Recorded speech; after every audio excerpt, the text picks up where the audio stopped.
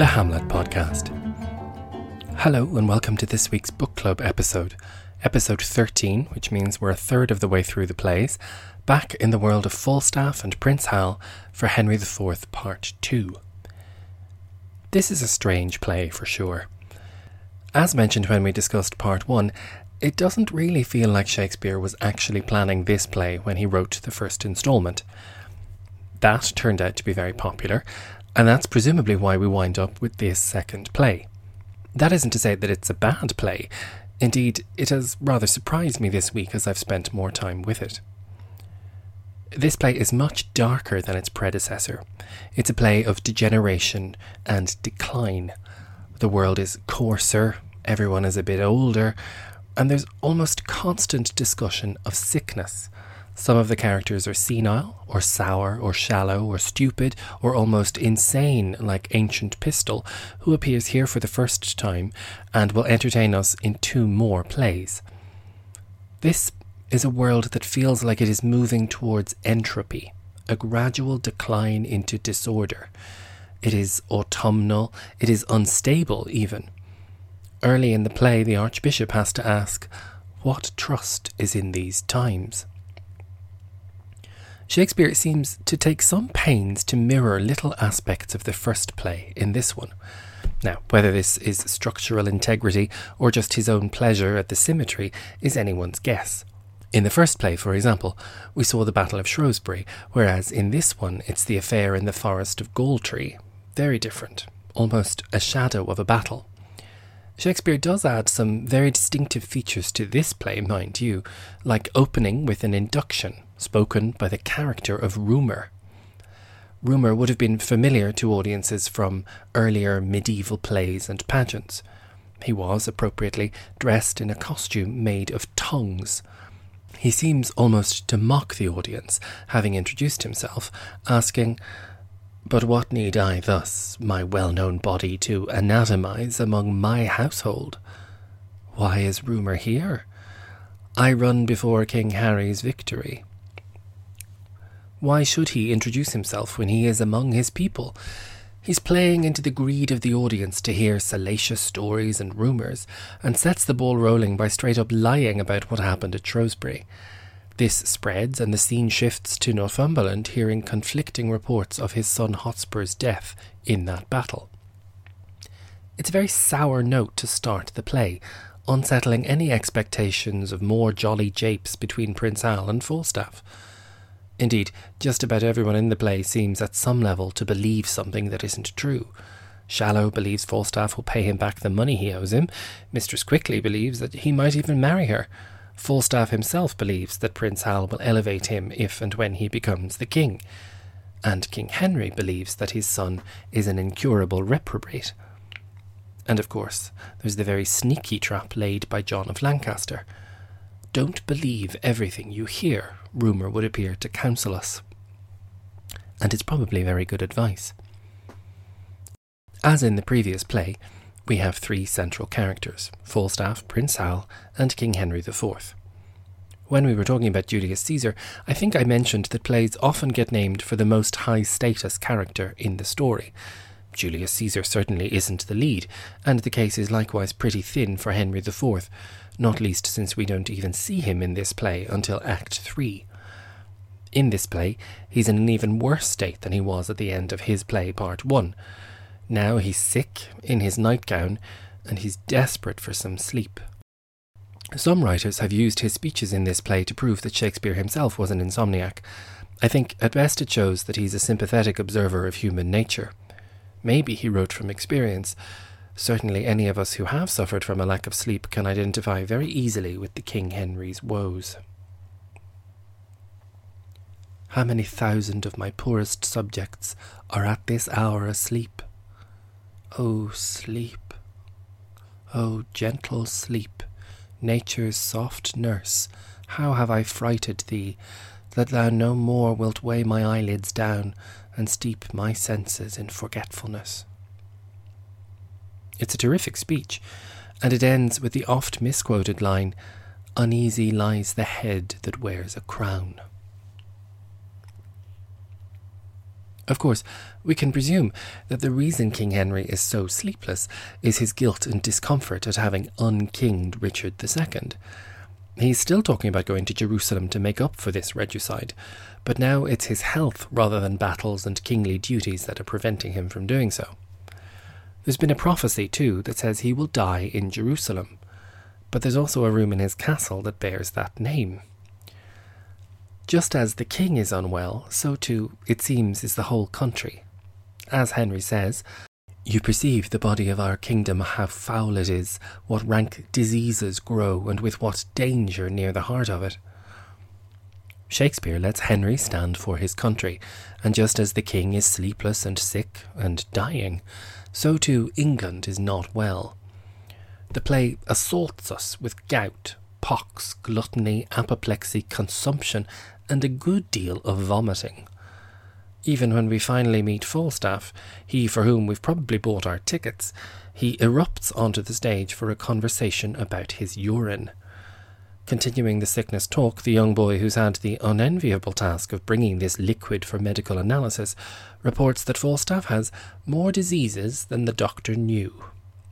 Ever the optimist, Falstaff insists that he will turn diseases to commodity. Of course he will. He always does. Everything now seems to be more squalid, more sordid. Speaking of commodities, we meet Doll Tearsheet, who is an actual prostitute rather than just a bar wench, the like of whom we've seen in part 1. She is quite sentimental, but has an outrageously foul mouth to boot.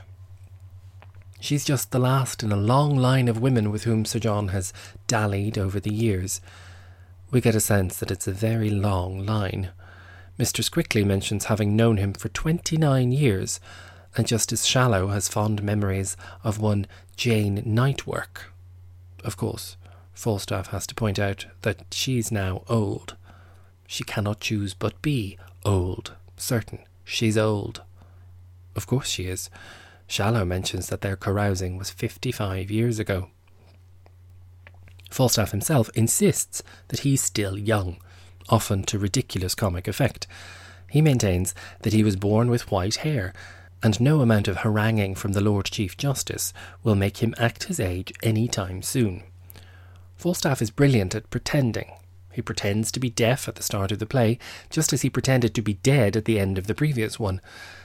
Deep down, perhaps he knows that he can't pretend forever. There is much talk of the end and of endings, although he won't let Doll speak of such things, lest she seem like a death head in the room, making him contemplate mortality. He's much more comfortable doing so with Justice Shallow, as they discuss those chimes at midnight that they heard. Theirs is a nostalgia distinct to fellow travellers, realising that they are, perhaps, reaching the end of the road. Even if Falstaff does allow for the occasional glimmer of nostalgia, he is in no way prepared for the breakup that will happen at the end of the play. This is very much the play about Prince Hal ending his relationship with Falstaff in order to become Henry V. We discussed how the King and Sir John are two different kinds of father figures for the young prince, and while it works out fairly simply that the King must die, it's much more brutal that Hal has to renounce, or rather break, this false staff, this outrageous old braggart who can no longer be a crutch. At the start of the play, we hear that the king has severed them, and so we very seldom see them together. One of these scenes is at the tavern, again Shakespeare playing with the symmetry of the two plays, locating this scene in exactly the same place as the big tavern scene in part 1. But now everything is lesser. The jokes, the people, the comebacks, the fun, the love. And the scene is considerably shorter. It is once again broken up by someone knocking at the door of the tavern, demanding that the prince return to court. In his one soliloquy in part 1, Prince Henry told us exactly what he was doing, playing at being a boisterous young man, but ready to man up when the time came. In a tiny but chilling moment during that glorious tavern scene, Falstaff is shouting, "Banish plump Jack and banish all the world." You'd nearly miss it, but Henry says, "I do. I will." And he does. When Henry banishes Jack, it's brutal, and it is in public. Falstaff is calling to him on the street at the very end of the play, and Henry stops his first procession as king to cut the ties in front of an audience. Remember that first soliloquy. It began with, "I know you all." Yet more symmetry. Now king, Henry begins this speech with, "I know thee not, old man. Full to thy prayers, how ill white hairs become a fool and jester. I have long dreamed of such a kind of man, so surfeit-swelled, so old and so profane. But being awaked, I do despise my dream." There's a surprising amount of mythology quoted and mentioned in this play. Hal himself has likened himself to Jove, and when he spies on Falstaff with Doll, he calls them Saturn and Venus. At the end, Falstaff also calls him Jove as he cheers to him in the street, but to no avail. In mythology, Jove, also known as Jupiter, had to conquer his father, Saturn, in order to become the king of the gods. Saturn's time may have been a golden age, but Jove had to cut the cord in order to ascend. No accident that Shakespeare peppers his stew with these tiny references, so that Jove, Hal, has to undo his relationship with Saturn, Falstaff, in order to become king. If you'd like some even more obscure references, there's an extended passage toward the end of Simon Callow's terrific book about playing Falstaff. He discusses a very intriguing theory that Shakespeare likened Falstaff to Socrates. It's rather complicated, so I'll spare you too many of the details, but it is worth pursuing if you're interested. All you need to remember is that Socrates was eventually condemned to death for misleading young men. The new King Henry does banish plump Jack, and banishes all that world behind him.